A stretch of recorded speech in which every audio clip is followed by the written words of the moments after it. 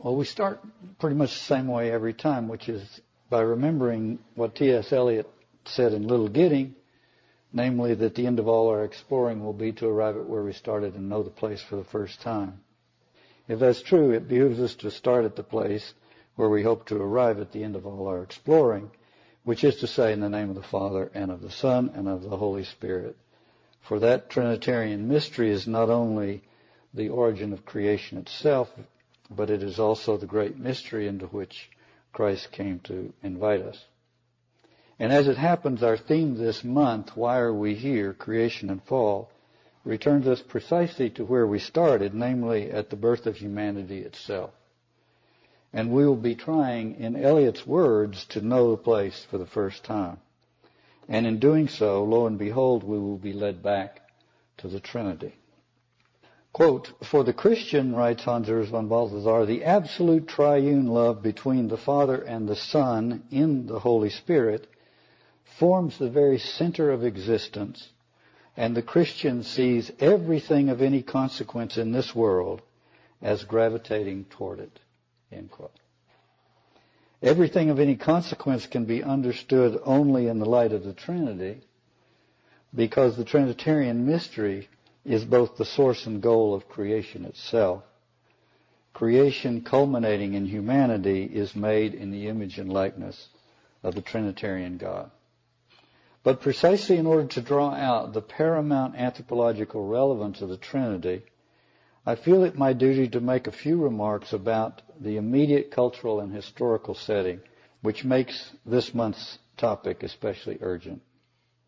In a rightly ordered world, a world in which the most essential moral and cultural realities are, quote, as American as motherhood and apple pie, this month's theme would be the least controversial subject imaginable.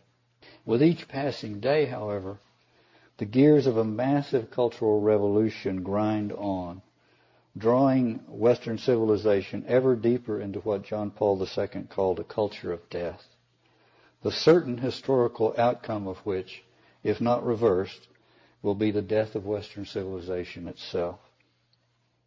We will all have to answer to God and posterity for how we conducted ourselves at this critically important moment in our history. So I ask your indulgence while I outline the immediate moral and political threshold we as a culture are poised to cross in the wrong direction. If my opening remarks seem overly political, the theological and anthropological argument that justifies them will follow in short order. That these preliminary remarks come only days before an election will not be lost on you, but let me assure you that I am not a member of a political party, nor do I carry a brief for one. The exercise of my civic responsibilities is simply the extension of my fidelity to the Church and the moral priorities she has explicitly articulated. While you and I remain at least somewhat unsure of the outcome of the upcoming vote, most of the people listening in on our deliberations will be doing so by way of CDs and audio files well after the election. Though nothing I say here tonight will influence its outcome, the debate over the moral and cultural issues to which I'm about to make reference will grow more intense regardless of who wins the election. And I would like to make a theological and anthropological contribution to that debate.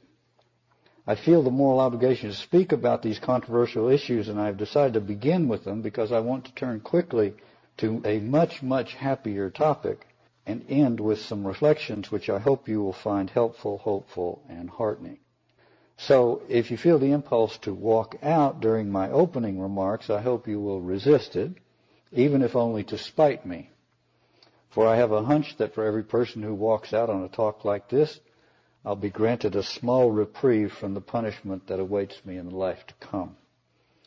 So if you're going to reject what I have to say, I hope you will take full advantage of the opportunity to do so by hanging around long enough to reject the whole of it and not just the first of it.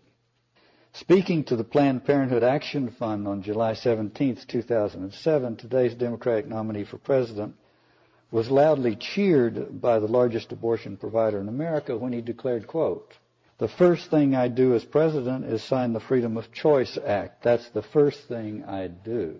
end quote. The first thing he'd do, that's quite a testimony to his political priority. What is the Freedom of Choice Act? The Freedom of Choice Act would eliminate state abortion reporting requirements in all 50 states. It would render null and void laws in 44 states requiring parental notifications when minors request abortions, laws in 40 states restricting late-term abortions, laws in 46 states providing conscience protection for individual health care workers, laws in 27 states providing conscience protection for institutions like Catholic hospitals, laws in 38 states banning partial birth abortions. The bill would abolish all restrictions on government funding for abortions. Once signed into law, therefore, as the Democratic nominee for president has promised to do, all restrictions on abortions would be eliminated, and they would be funded by the taxpayers, like it or not. Doctors and nurses would risk losing their jobs if they refused to cooperate. But there's more.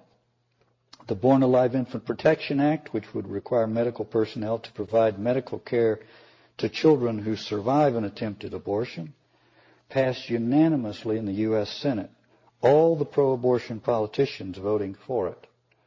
But the Democratic nominee for president, then a state legislator, led the fight against an identical bill in the Illinois legislature. Robert George, professor of jurisprudence at Princeton University, a member of the President's Council on Bioethics, and a former member of the United States Commission on Civil Rights, says that the Democratic nominee for president, quote, has favored protecting what is literally a form of infanticide, end quote. In stark contrast to the first thing the Democratic nominee for president would do, the first thing the first Christians did was to oppose the pagan practice of infanticide. As Martin Luther King Jr. wrote in his letter from a Birmingham jail, quote, by their effort and example, the first Christians brought an end to such ancient evils as infanticide, end quote. In the pagan world, infanticide often took the form of exposure, leaving the unprotected infant to die out of the sight of those who had abandoned it. The Born Alive Infant Protection Act prevented the revival of that pagan practice in our day, but the Democratic nominee for president fought vigorously against the Illinois version of that bill. As Professor George puts it, quote, he is the most extreme pro-abortion legislator ever to serve in either house of the United States Congress, end quote.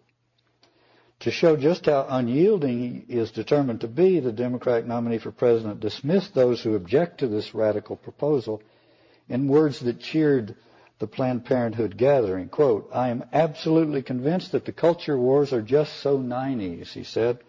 Their days are growing dark. It is time to turn the page. We want a new day here in America. We're tired of arguing about the same old stuff. On this fundamental issue, I will not yield, and Planned Parenthood will not yield, end quote. Phrases like turning a new page, moving beyond the culture wars, and so on, almost make it sound as though he has some vague compromise in mind. The truth is that the plan the Democratic nominee for president proposes for ending the culture war over abortion is to crush the pro-life opponents of abortion with draconian legislation, which amounts to the destruction of religious freedom. To the great satisfaction of the abortionist, he is also on record as opposing any federal funding for pro-life emergency pregnancy centers that provide alternatives to abortion. As weary as you and I might be of the culture wars, in the face of such aggressive assertions of the culture of death, we must never grow tired of, quote, arguing about the same old stuff. For the outcome of that argument will determine whether our civilization descends into barbarism or recovers its moral bearings. His temporizing in the last presidential debate notwithstanding, the Democratic nominee for president has made it clear in a Glamour magazine interview and elsewhere that he will, in fact, apply a pro-abortion litmus test in nominating people to the judiciary and the Supreme Court. The next president will fill countless judiciary appointments and is likely to fill several vacancies on the Supreme Court. If filled with dedicated pro-abortion judges, these appointments will set the nation on a full steam ahead culture of death course for decades. Happily, if belatedly, a growing number of Catholic bishops have spoken courageously on the gravity of this situation.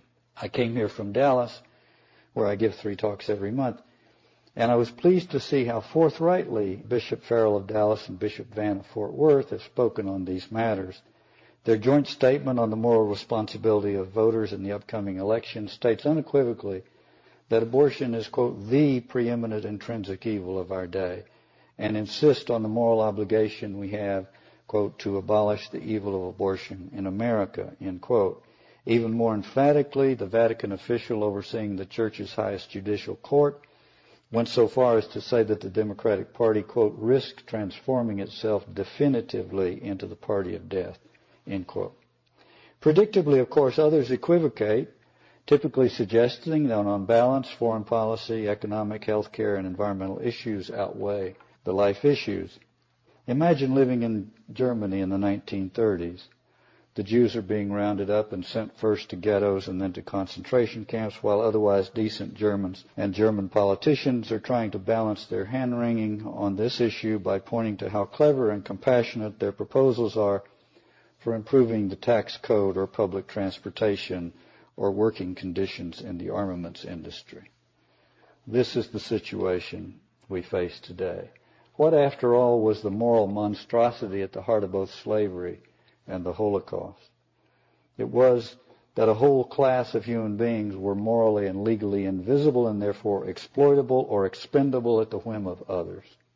This is the crystal clear moral center of the abortion issue. If Western civilization abandons the most vulnerable and innocent to abortion, it doesn't deserve to survive. And if it abandons the institution of marriage, it won't. For the other paramount moral and cultural issue of our age, ideologically related to the abortion issue, is the meaning and definition of marriage.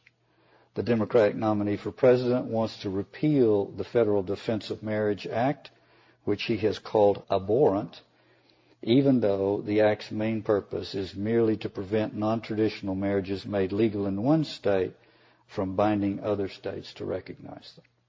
He strongly opposes California's Proposition 8, which limits the definition of marriage to one man and one woman, restoring the law overwhelmingly passed by voters and overturned by the state Supreme Court. The dogmatic secularists relentlessly pushing this agenda are quick to say to the rest of us, just move along, there's nothing here to see, just a few belated items of social justice, nothing to be concerned about. Let's get back to the, quote, real issues we face. Busy as we are with other things, it's tempting to accept their reassurances at face value. But with a court decision here and an act of political and ecclesial equivocation there, the screws are tightened. When the Rip Van Winkles awaken and rub their eyes, they will find that beginning at an alarmingly early age, children are being taught in public schools that the deeply held moral principles of their parents and the centuries-old teachings of Christians and Jews are morally odious and socially repugnant. A hint of what's to come as the moral foundations of Western civilization continue to erode and as the modern intermission in the world's persecution of the church draws to a close, and Christians once again face increasing degrees of social opprobrium, legal and financial hardship, and more. Since the Roe v. Wade decision in 1973, the number of innocent babies killed in this country alone is at 48.5 million and counting. If the voters elect a presidential candidate who has made his radical commitment to the culture of death appallingly clear, and his acquiescence in the demise of traditional marriage as clear as political expedience allows, future historians will blame two groups, American journalists and American Catholics. The culpability of neither mitigated by the threat of physical violence.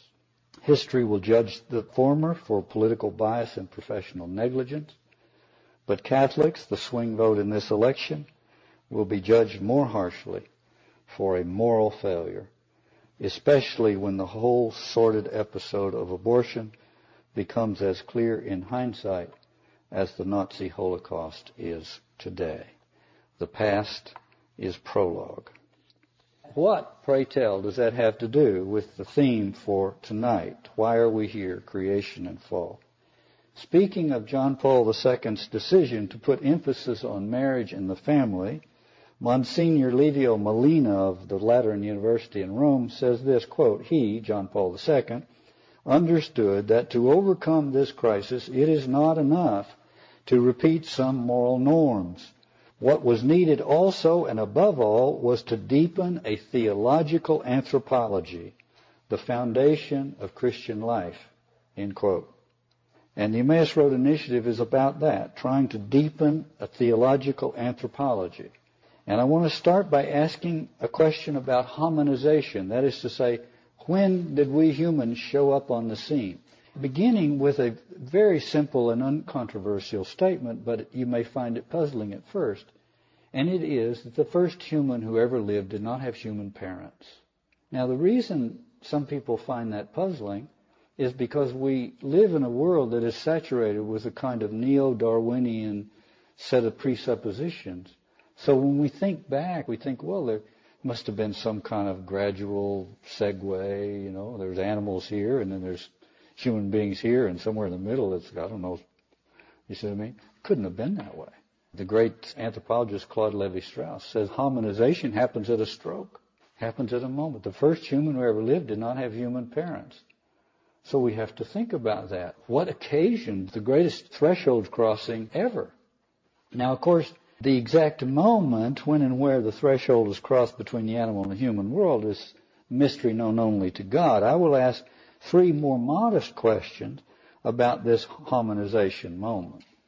I will ask first, what would constitute convincing evidence that the threshold had actually been crossed? And secondly, what might it tell us about ourselves and the human vocation? And finally, how might it help us understand what is at stake in the most pressing cultural controversies of our time? There are two moments of hominization. One is what I would call ontological hominization, the birth of human nature, and the other is cultural hominization, the birth of human culture. They happen close together, but we can account for them in two different ways. Tonight we're going to think about the birth of human nature, but I want to put them both on the table here because there are markers that allow us to detect when the threshold has been crossed, when human nature shows up, and when human culture shows up. Human nature shows up the first time you're able to spot a non-instinctual act of self-sacrifice. In the animal world, there are instinctual acts of self-sacrifice. The mama bear will fend off peril to protect the cubs at her own risk, but that's an instinctual act of self-sacrifice. If you could locate the first non-instinctual act of self-sacrifice, you're in the human world. So then we have to account for what made that possible, you see. As far as culture is concerned, human culture has arrived on the scene if you can locate the first ritual act of blood sacrifice. Because culture begins, as René Girard has convincingly argued, with blood sacrifice. And we'll have more to say on the latter one later. Girard will be a great help in our exploration of the origin of human culture, but where shall we turn for insight into the origin of human nature? We would turn, obviously, to social science, to anthropology, to archaeology. Surely we would not want to embarrass ourselves by doing something as intellectually down market as peeking into the Bible, because we all know that the Bible is these little stories that really have no serious intellectual contribution to make to questions such as we're asking tonight. How did we humans arrive and so on? Well, it turns out that the Bible is probably the best place to go for what I'm talking about tonight. And if you go to the first chapter of Genesis, we have this. Then God said, let us make Adam, mankind, Adam, let us make man in our image according to our likeness. This is immensely important. We are made in the image and likeness of God. We cannot understand ourselves without understanding God. The whole question of anthropology, which is an attempt to understand ourselves, is intimately linked to the question of theology. Theological questions and anthropological questions are two sides of the same coin. In the Old Testament, we find out that we're made in the image and likeness of God. It's only in the New Testament, at the end of the New Testament, that we discover that God is Trinitarian. And then it took the theologians several centuries to work out the detail. So the God in whose image and likeness we are made is a Trinitarian God. Both of these things are absolutely essential for understanding ourselves. A, we're made in the image and likeness of God, and B, the God in whose image and likeness we are made is a Trinitarian God. It's absolutely essential for understanding who we are. And there's a hint of it even here in the first Genesis. God said, let us make mankind in our image and likeness. We have image and likeness explicitly, but God is speaking in the plural, first person plural. Now, of course, the exegetes will rush on you immediately and disabuse you of any Trinitarian innuendos there. But the church fathers were not as scrupulous in this regard as the exegetes are. They figured if the text gives you a gift, receive it gracefully. You see what I mean? So there's a hint here of a Trinitarian God. And the church fathers would have been able to receive that gift. The church fathers were both more docile and more daring than the exegetes. Docile with respect to the text and daring in their assertions of its Christological and Trinitarian meaning. That paradoxical combination of docility and daring remains the gold standard of biblical interpretation. Now, Chesterton famously said that the church is bigger on the inside than it is on the outside. And to those looking at Christianity from the outside, the two doctrines that have always seemed the most offensive are the Trinity and the cross. The cross has, from the time of St. Paul forward, been folly to the pseudo-sophisticates and a scandal to the religions of the world, while the Trinity is a scandal to Jews and Muslims, among others, and a barrier to interreligious dialogue, in the interest of which some are willing to set it aside. But what Paul said about the centrality of the cross, Hans Urs von Balthasar has said about the centrality of the Trinity, quote, the figure of Jesus can be read properly only in a Trinitarian context. This is where we need a Christian anthropology. The truth is that without the Trinity and the cross, we simply cannot fully appreciate the greatness of the human vocation and the tragedy of the human predicament. We'll talk about the cross next time in sessions thereafter, and we'll draw on the work of René Girard. But you won't hear much more of Girard this evening. I'll be drawing on von Balthasar, Joseph Ratzinger, poets, the Bible, and so on and so forth. One of the problems with the Trinity is the name we gave to it, which causes us to focus on its least interesting aspect, namely the numerical one. Yes, indeed, there are three persons of the Trinity, but that's not what the Trinity is about. Joseph Ratzinger has written, quote, the true God is being for, that's the Father, being from, that's the Son, and being with, that's the Holy Spirit, and, he goes on to say, man is in the image of God precisely because the being for, from, and with constitute the basic anthropological shape, end quote. What we're interested in tonight is the basic anthropological shape. So what happens in the Trinity is self-donation. The persons of the Trinity exchange love and glory, and in von Balthasar's eyes, worship inside the Trinity. What the Trinity does is self-donate one person to the other all the while. Divinity in the Trinity is something that is given and received, given and received. That's what the Trinity is all about. That's what the Trinity does. That's the God in whose image and likeness we are made. We love a God who loves God. That's one of the most amazing things about Christianity. So what is the basic anthropological shape? That's the question we're asking. We'll go back to the Bible. We look in chapter 2 of Genesis. Adam has been formed, but things are not finished yet. The Lord said, it is not good that man should be alone. I will make him a helper as his partner. It is not good that man should be alone. Why? The nights are lonely in paradise. He needs a helper for a partner. Why is that? There are very few chores in paradise, you know. What's lacking here? What's lacking here is relationship. If you're made in the image and likeness of a Trinitarian God, you can't fulfill that promise without entering into relationship. So it is not good that man should be alone. He is made in the image and likeness of a Trinitarian God. So here's the way the text goes, of course, in the English translation. Then the Lord said, "It is not good that the man should be alone. I will make him a helper as his partner." So, now the word "so" means what was just said relates to what's about to be said. So, out of the ground, the Lord God formed every animal of the field and every bird of the air. And you think, wait, did he lose his train of thought?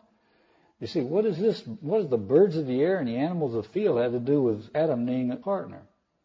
And it goes on from there. He formed every animal of the field, every bird of the air, and brought them to the man to see what he would call them. And whatever the man called each living creature, that was its name.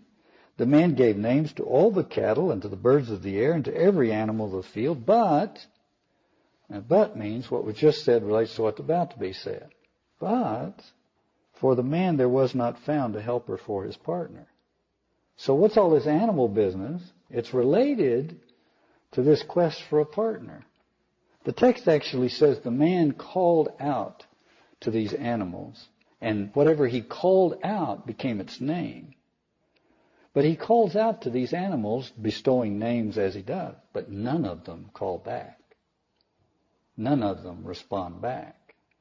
So what is this describing?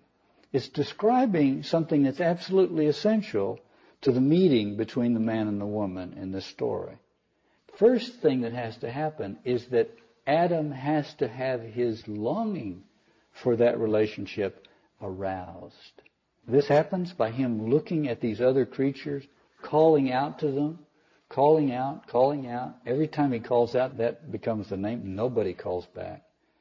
No response. You see, here, there, no response.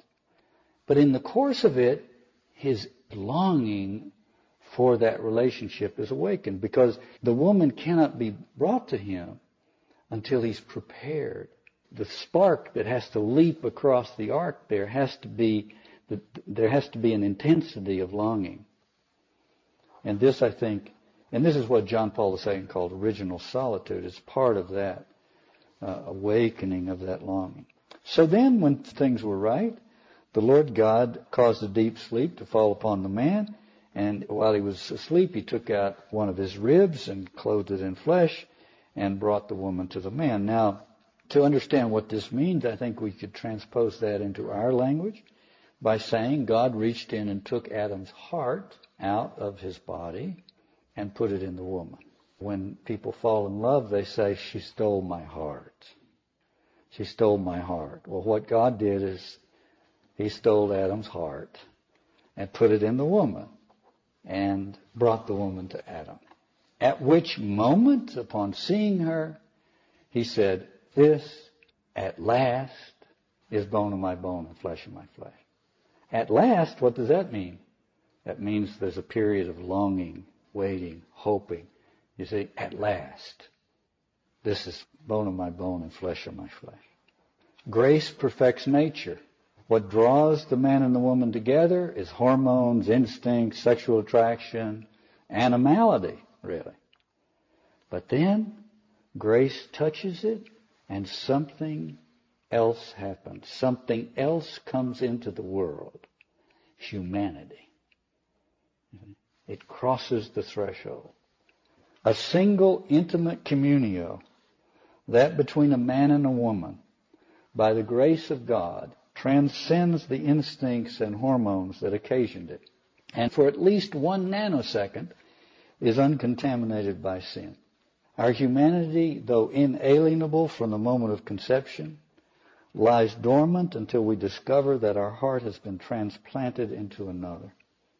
A discovery the Genesis author has captured marvelously with Adam's exclamation, "This at last is bone of my bone and flesh of my flesh." About that very verse, John Paul II said, quote, "This is the subjectively beatifying beginning of human existence in the world." When Adam says, "This at last is bone of my bone and flesh of my flesh." Which helps us understand the first non-instinctual act of self-sacrifice. When do creatures become capable of non-instinctual acts of self-sacrifice? The moment after they have said, "This at last is bone of my bone and flesh of my flesh." At that moment, Adam is capable of a non-instinctual act of self-sacrifice on her behalf. But the key as John Paul, who explored it so well in Theology of the Body, and as von Balthasar has explored it as well. Both these two men are celibates. The key is self-donation. The self-donation can take conjugal form or celibate form. It doesn't matter. The celibate life, and though without a solemn vow, the single and virginal life, constitute in a special way the imitatio Christi, for Christ himself was a celibate, Hollywood fantasies to the contrary notwithstanding. The celibate form of self-donation testifies in the most convincing way to the value of a life lived for the Father, from the Son, and with the Holy Spirit. This is the radical witness that every Roman collar and every nun's habit presents to the world's everlasting consternation. Ron Rolheiser says, quote, "We only have two options that are life-giving. Either we embrace the many through the one by sleeping with one person in a monogamous marriage, or we embrace the one through the many by sleeping with no one in celibacy. Both of these are ways that will eventually open our sexuality up so as to embrace everyone," end quote. We're focusing on the conjugal form of the nuptial mystery for two reasons. Most people are called to it, and it's in a terrible crisis in our time. So the nuptial mystery gives us a glimpse, even if a fleeting one, of what von Balthasar and others have called, quote, the inner Trinitarian ecstasy. That is to say, what happens in the Trinity, that ecstatic experience in the Trinity of giving and receiving, is something that's opened up most powerfully in our lives in the falling in love experience. Here's a poem by Theodore Rethke, who explored this in many of his poems.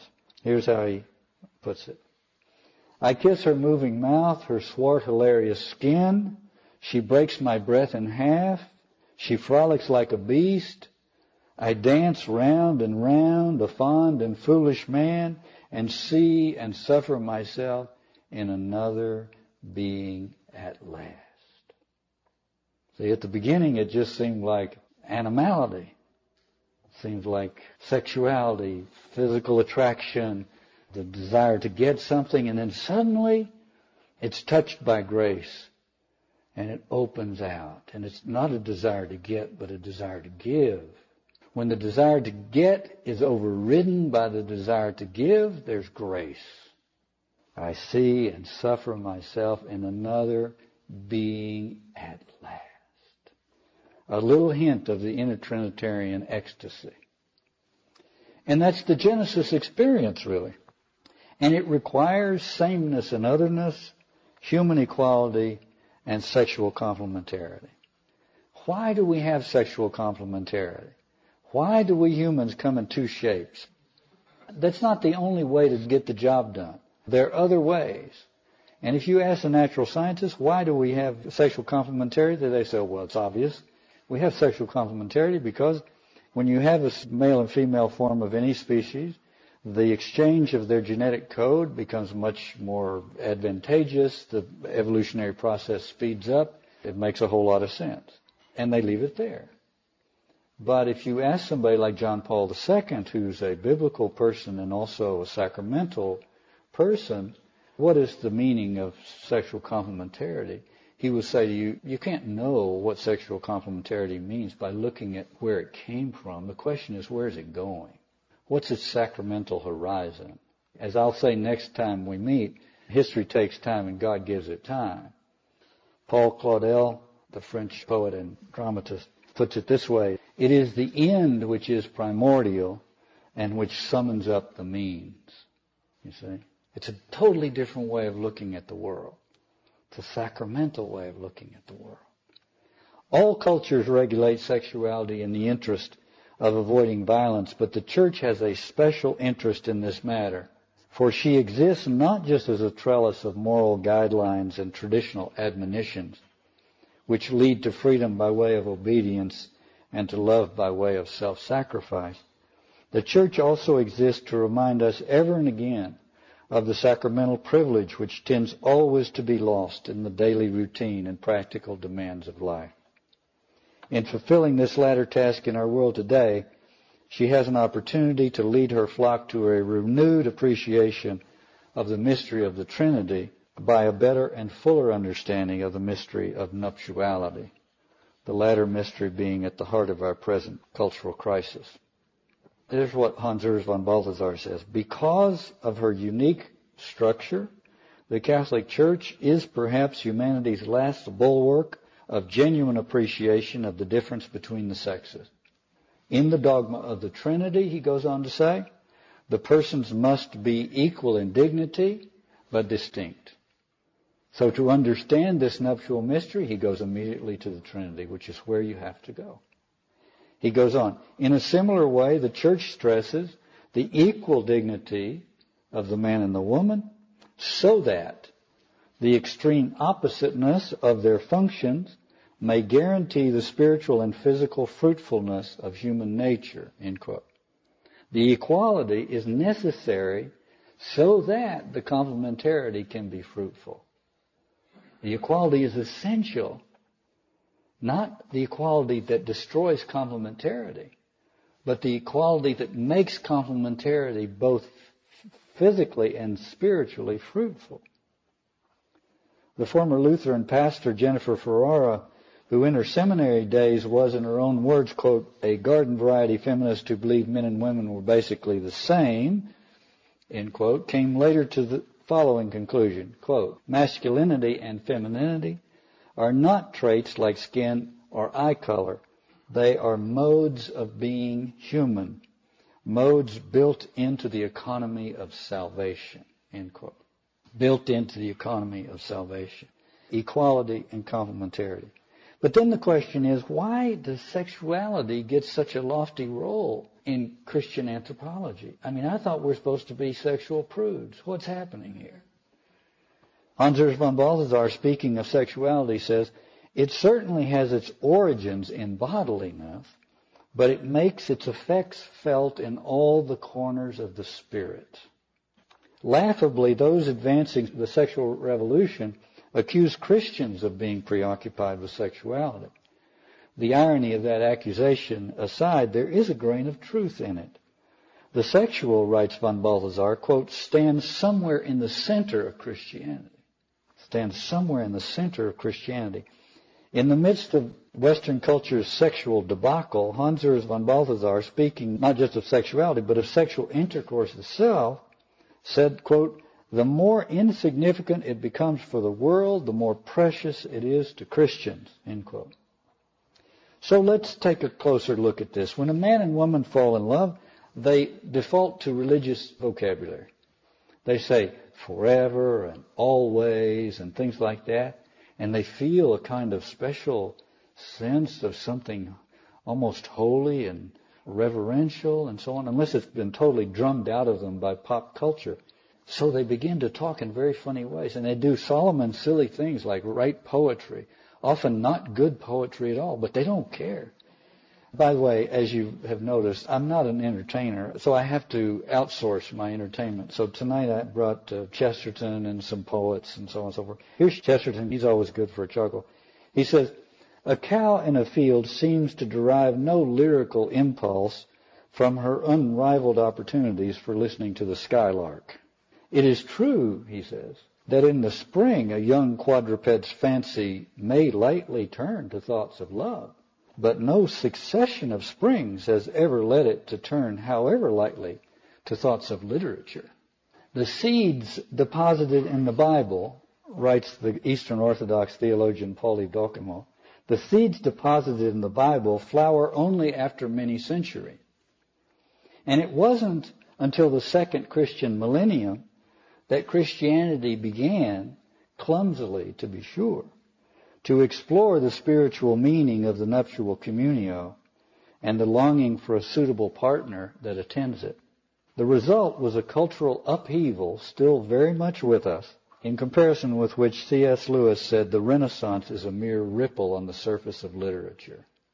That huge explosion of romantic love in the 11th and 12th century was the big revolution. It transformed not the world, but the Christian world. The seeds had fallen everywhere, but they only took root in a Christian world. The mystery of nuptiality took root in a Christian world, because the Christian world was the world that had a foundation of Trinitarian theology. The Renaissance ripples may have had their source in the troubadours of the 11th and 12th centuries, of course, a surprising number of whom became monks, which again reminds us that it's about self-donation. Whether it's a conjugal or celibate form is the secondary question. So, strange as it may seem, and despite the fact that there are traces found everywhere one looks in history and in the world today, romantic love became a major and defining cultural phenomenon only in those cultures that had fallen under Christian influence. And as these cultures renounce their Christian patrimony, they are killing the goose that laid the golden egg. Romance is dying, and sex itself is becoming boring. And that is because there is a deep and abiding relationship between the spiritual ardor of romantic love and the nuptial mystery that suffuses it on one hand, and on the other, the inner Trinitarian ecstasy for which only Christians can give a theological accounting. The falling in love experience is an erotically charged analog of the inner Trinitarian ecstasy. Von Balthasar writes that, quote, the highest realization of the relationship between the man and the woman is an extreme achievement that is made wholly possible only within Christianity, end quote, which sounds like a terribly prideful and triumphalistic thing to say. But the nuptial mystery is wholly possible only within Christianity, precisely because the nuptial mystery is the outcropping in this life of the Trinitarian mystery, which it is the unique historical privilege and responsibility of Christianity to make palpable to Christians and credible to the world. Here's a poem by Yeats I've always loved. Two thoughts are so mixed up I could not tell whether of her or God he thought the most. Two thoughts were so mixed up I could not tell whether of her or God he thought the most, but think that his mind's eye, when upward turned, on one sole image fell, and that a slight companionable ghost, wild with divinity, so lit up the whole immense miraculous house the Bible promised us, it seemed a goldfish swimming in a bowl. What happened? The lovers come together. They're struck by this amazing thing that's happening. There's a sense that something else is happening. This slight companionable ghost, wild with divinity, lights the whole thing up. What is this slight companionable ghost, wild with divinity?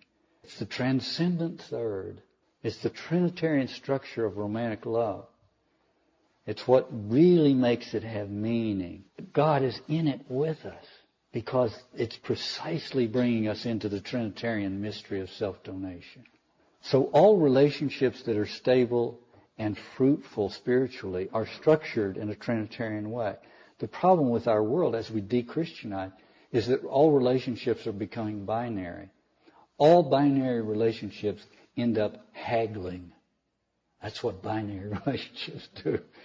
You see, a relationship to be spiritually fruitful has to be Trinitarian. So that slight companionable ghost, wild with divinities, has to light up the whole thing. And then you have a relationship, a nuptial relationship, which is the outcropping of the Trinitarian mystery. Here's a theological version of Yeats' poem from Hans Urs von Balthasar.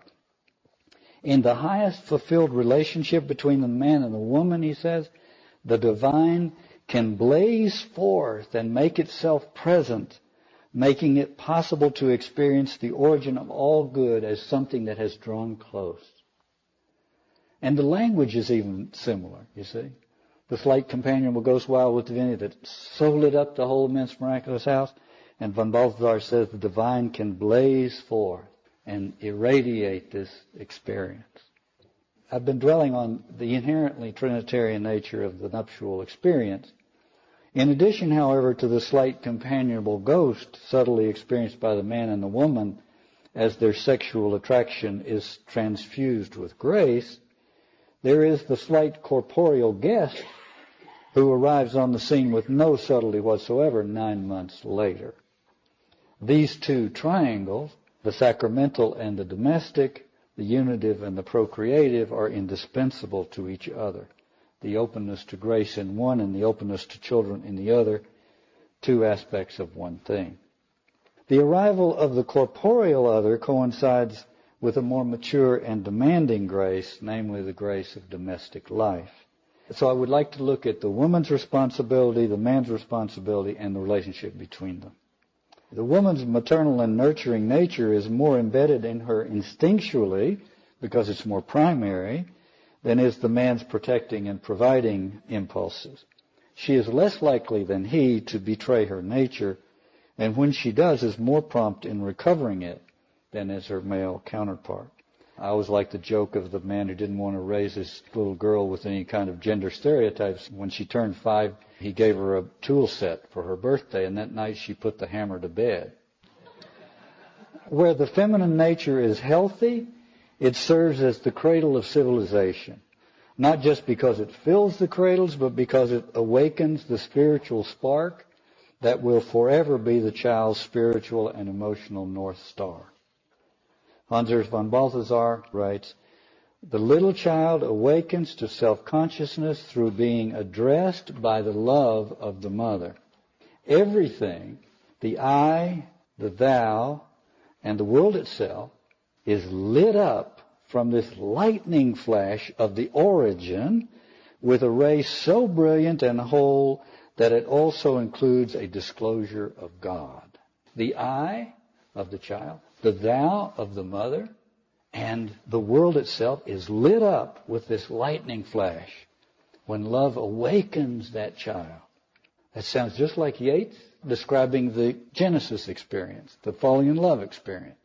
It is ultimately the same phenomenon, the difference being that the child who experiences this lightning flash that lights up his or her existence hasn't the cognitive capacity to register this event in memory, even though it remains the primordial event throughout his or her life.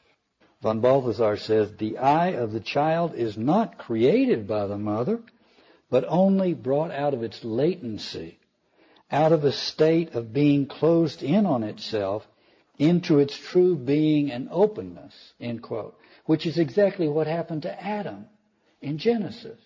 His true being was brought out of its latency by the love for the other. It is this experience in infancy that prepares us for the greatest spiritual adventure in life, the adventure into the mystery of love. It is this that von Balthasar had in mind, no doubt, when he wrote, quote, "As the erotic faculties of the growing person begin to blossom, the ability to marvel that was enjoyed at the dawn of life again awakens in the same primal sense." Do you see the connection between these two things? The Genesis experience, the experience of bonding with one who thereby becomes bone of my bone and flesh of my flesh, is preconditioned by the mother's love and very likely crippled at least to some extent by its absence. Or to put it the other way around, falling in love, whether with one's beloved or with Christ and His church, involves the mature rediscovery of the miracle once bestowed on the child by the mother.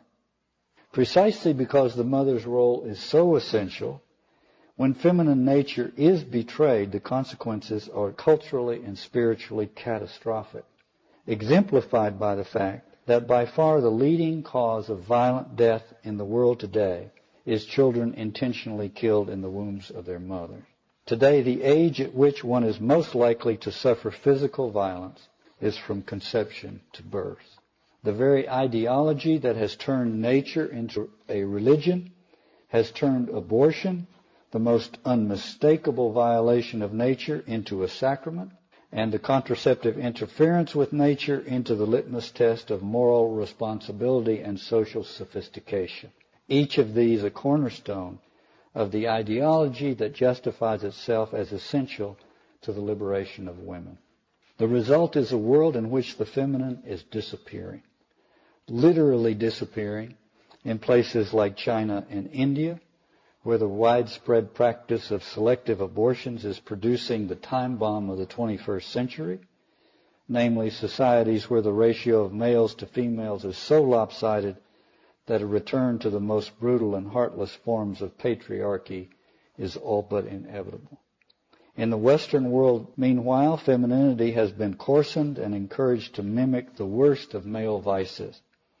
An article in yesterday's New York Times reported that significant shifts in marital infidelity occurred between 2001 and 2006. The Times reported that, quote, more people are cheating and younger women appear to be catching up with men, end quote.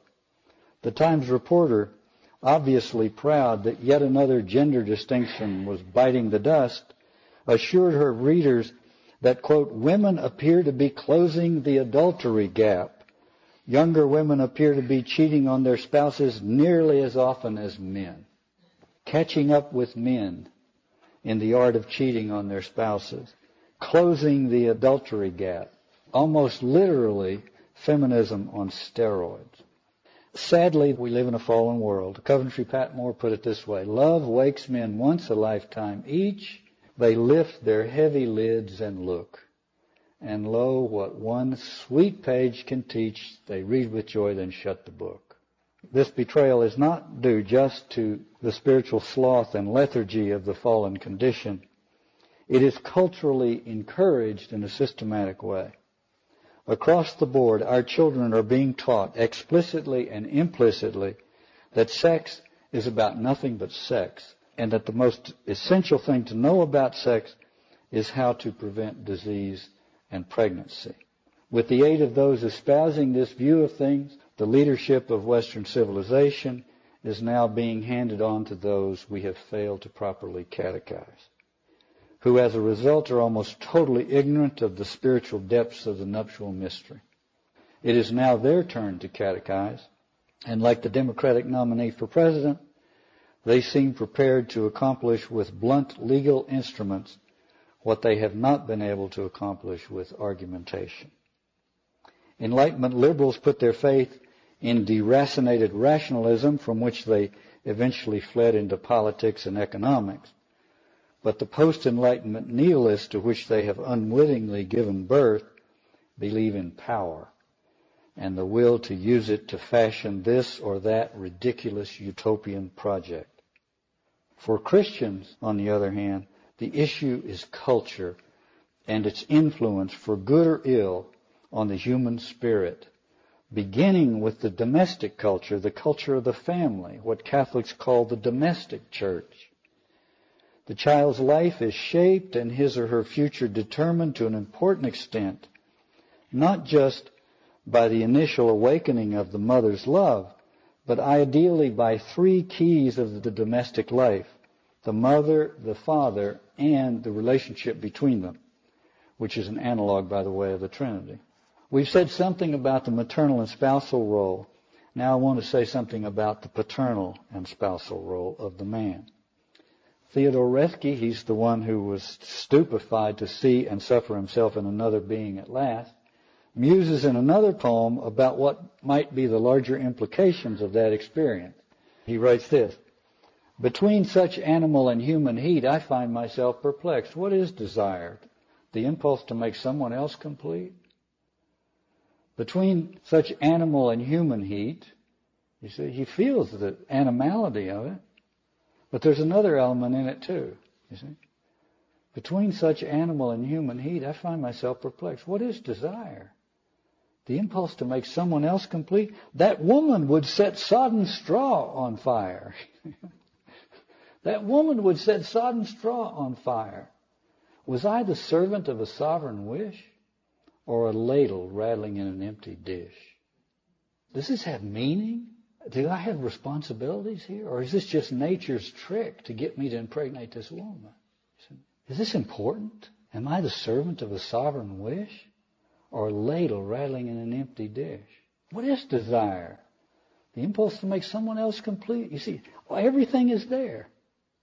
When the natural prompting of sexual attraction is touched by grace, it leads to spiritual, emotional, and domestic blessings of the richest and most meaningful sort.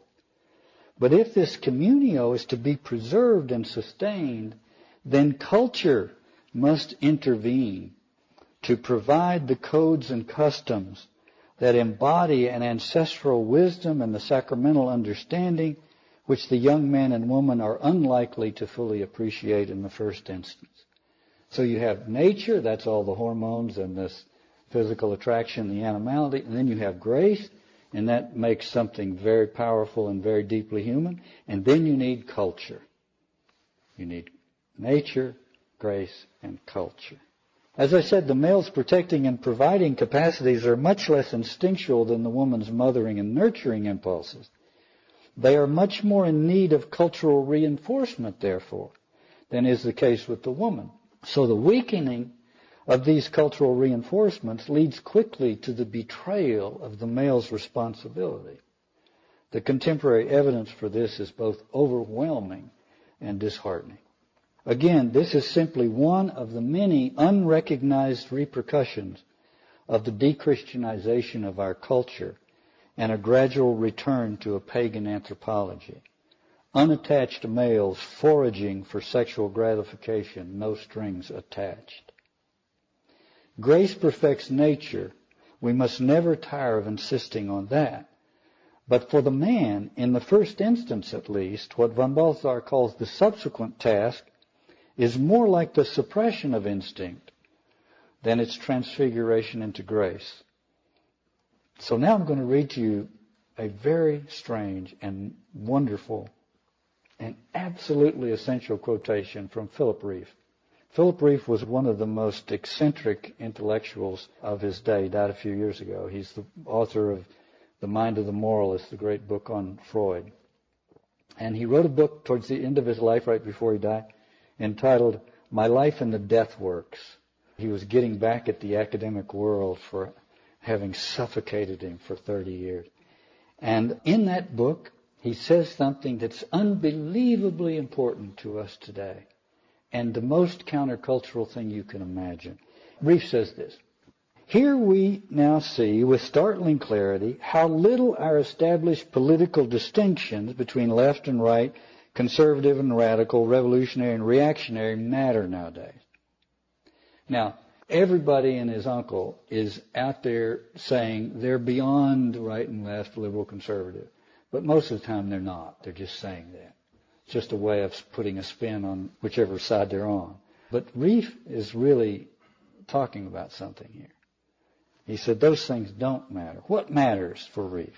He says any remaking of political distinction will have to ask first whether there is in fact a discipline of inwardness, a mobilization for fresh renunciations of instinct.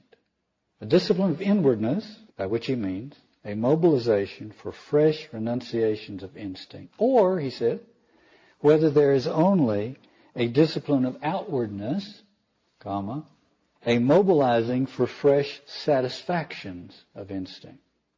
Those are the only distinctions in Rieff's mind.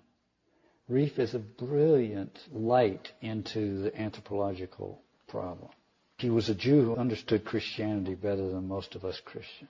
Then he says, after that, he says, such a distinction between an inwardness that requires the renunciation of instinct and an outwardness which constantly requires the satisfaction of instinct. That distinction, he says, will divide contemporary men and movements more accurately. Then we shall find fashionable liberals and fascists on the same side where they really belong, end quote. Now, think about that. No renunciation of instinct, no interiority. No interiority, no self-donation, no real relationality. In order to give yourself away, you have to have yourself in hand. And if interiority depends on the renunciation of instinct, without which there's nothing but outwardness, a constant attempt to satisfy instinct, outwardness being what? Superficiality, emptiness. Now, to destroy inwardness is to rob us quite literally of our souls. It would be hard to imagine a better way to destroy inwardness as defined by Rieff than by simultaneously flooding popular culture with the pill, condoms, and sex in the city moral admonitions, and then to export this deadly cocktail with UN bureaucrats as enablers to unsuspecting cultures the world over. The moral disease sold as a cure for the medical one it let loose on the world. But von Balthasar says the Christian task lies in trying to deepen the erotic faculty from the surface of the senses to the depths of the heart. That's the Christian task. Not to shun the erotic faculty, but to deepen it from the surface of the senses to the depths of the heart. For here, he goes on to say, eros can keep alive an awed amazement at one's partner's self-surrender within all the routine of the common life, even after the first sensual stimulus has evaporated, end quote. The at last moment is an ecstatic moment, but the subsequent task is to turn ardor into order. It's a cultural task. John Milton, somebody emailed me last month, and they said, you shouldn't quote Shakespeare so much because it's hard to understand. So no Shakespeare this month, but now I'm going to quote Milton. He's infinitely harder to understand than Shakespeare. You have to get halfway through Paradise Lost before you even figure out how he's using the language. But Milton pondered the fall, obviously at great depth, and he locates his hope for the future in the spousal relationship between Adam and Eve. As they're preparing to exit the garden, Eve, now this should be a very sad day, right? Eve turns to Adam and says, now lead on. In me is no delay. I'm ready to go, she said. And then a very convoluted Miltonian formulation. With thee to go is to stay here. Without thee here to stay is to go hence unwillingly. What did she just say? With thee to go is to stay here. In other words, if I go with you, I take a little bit of paradise with me. Without thee here to stay is to go hence unwillingly. If I stay here and you go, paradise is gone. What is paradise? Paradise is the nuptial mystery. Precisely that. Can we keep it alive after the fall? Is it possible to keep it alive after the fall? You see, that's the Miltonian question at the very end of the Paradise Lost. Can it be kept alive in spite of the fall? And the poet gives us this, the last 4 lines of Paradise Lost. The world was all before them, where to choose their place of rest and providence their guide. They hand in hand, with wandering steps and slow, through Eden took their solitary way. Hand in hand. Precisely where Milton locates his hope. They leave paradise hand in hand. It's a tremendous image. Just as the fall was symbolized by the furtive glances and mutual recriminations of the man and the woman, hope for the recovery of the nuptial mystery is here symbolized by the chastened couple reaching their hands to one another. This is perhaps Milton's domestic version of the sobbing embrace of Achilles and old Priam at the end of the Iliad. So we turn to Chesterton very close to the end here. Chesterton says, whatever else men have believed in the ancient world, they have all believed that there's something the matter with mankind. This sense of sin has made it impossible to be natural and have no clothes, just as it has made it impossible to be natural and have no laws. But above all, it is to be found in that other fact, which is the father and mother of all laws, as it is itself founded on a father and a mother, the thing that is before all thrones and even all commonwealths. That fact is the family. And then he goes on. It may be that what we call the family had to fight its way from or through various anarchies and aberrations. It's having to do it again today, is it not? It may be that the family had to fight its way through various anarchies and aberrations. But he goes on to say, but it certainly survived them and is quite as likely as not to have also preceded them. Some, he goes on to say, some groping in these dark beginnings have said that mankind was once under a matriarchy, but others have conjectured that what is called matriarchy was simply moral anarchy, in which the mother alone remained fixed because all the fathers were fugitive and irresponsible. This Chestertonian insight came almost a century ago. long before the widespread emergence of domestic matriarchies constituted exactly according to Chesterton's analysis. Chesterton was not alone in being prescient on the subject of what has come to be called the crisis of fatherhood in our culture. The Swiss philosopher Max Picard, in his 1934 classic, The Flight from God, distinguishes the world of faith from the world of the flight. And in general, we'd say what he means by the world of the flight is what we call ideological secularization, de-Christianization, that sort of thing. And he says something there that's quite apropos of this crisis of fatherhood. Picard says, quote, "In the world of the flight, the father-child relationship has no permanence. It is only one of many chance situations which may arise between an older and a younger person. But in the world of faith, the father is always there, even in the absence of the child, and even if he is childless, he is always a father. He is something of a father to all men and things, and he is a proper father to his own child only because he schools himself to be something of a father in every situation," end quote. In the world of the flight, Picard says, the father-child relationship has no permanence, or as Chesterton put it, the mother alone remained fixed because all the fathers were fugitive and irresponsible. But then, Chesterton says, there came a moment, Chesterton says, when the man decided to guard and guide what he had created. There came a moment. What was that moment? I submit to you, it was the moment right after he said, "This at last is bone of my bone and flesh of my flesh." He became capable of a non-instinctual act of self-sacrifice and decided to guard and guide what he had created.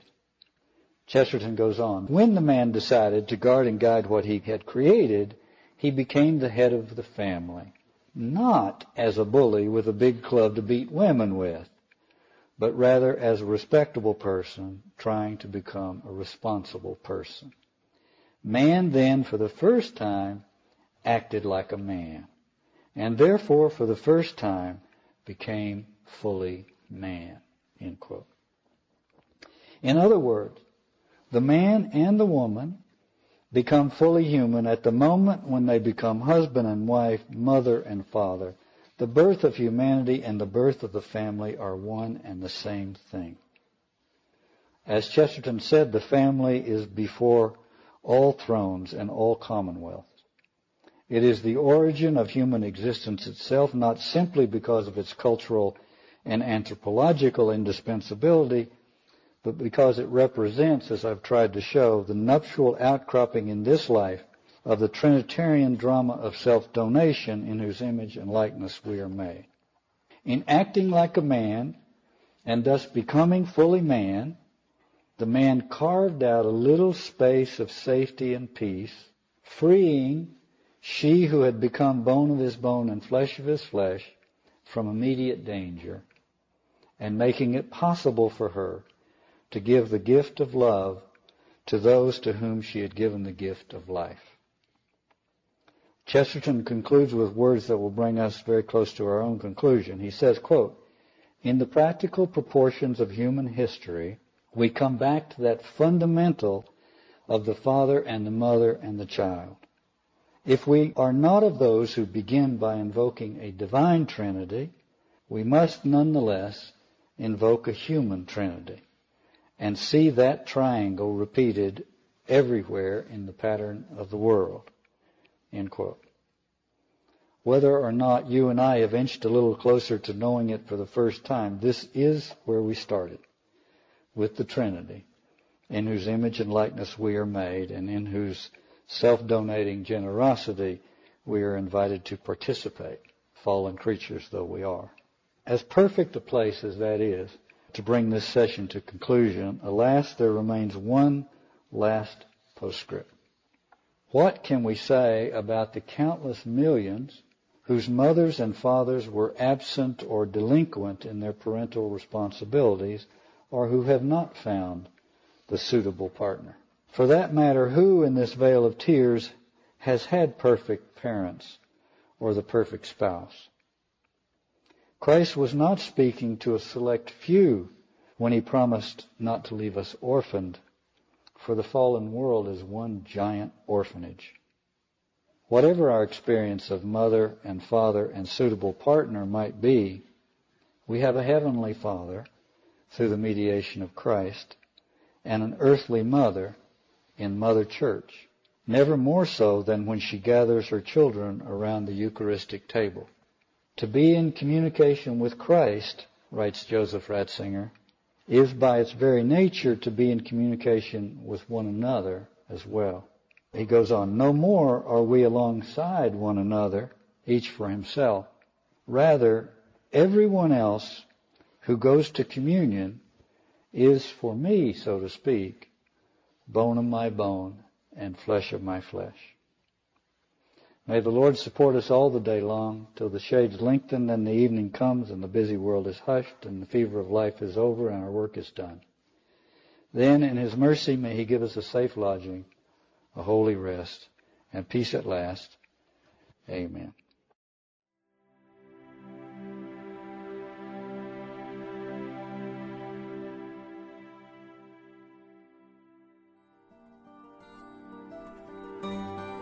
If you would like to learn more about the work of the Cornerstone Forum, visit our website at www.cornerstone-forum.org, where you will find links to podcasts, our weblog, and other audio and video materials.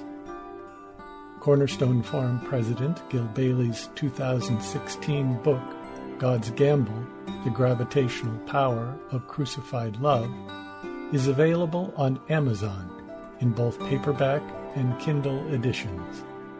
Mr. Bailey's 1995 book, Violence Unveiled, Humanity at the Crossroads, is also available on Amazon, and an audiobook version will be available on audible.com in late 2020. Thank you.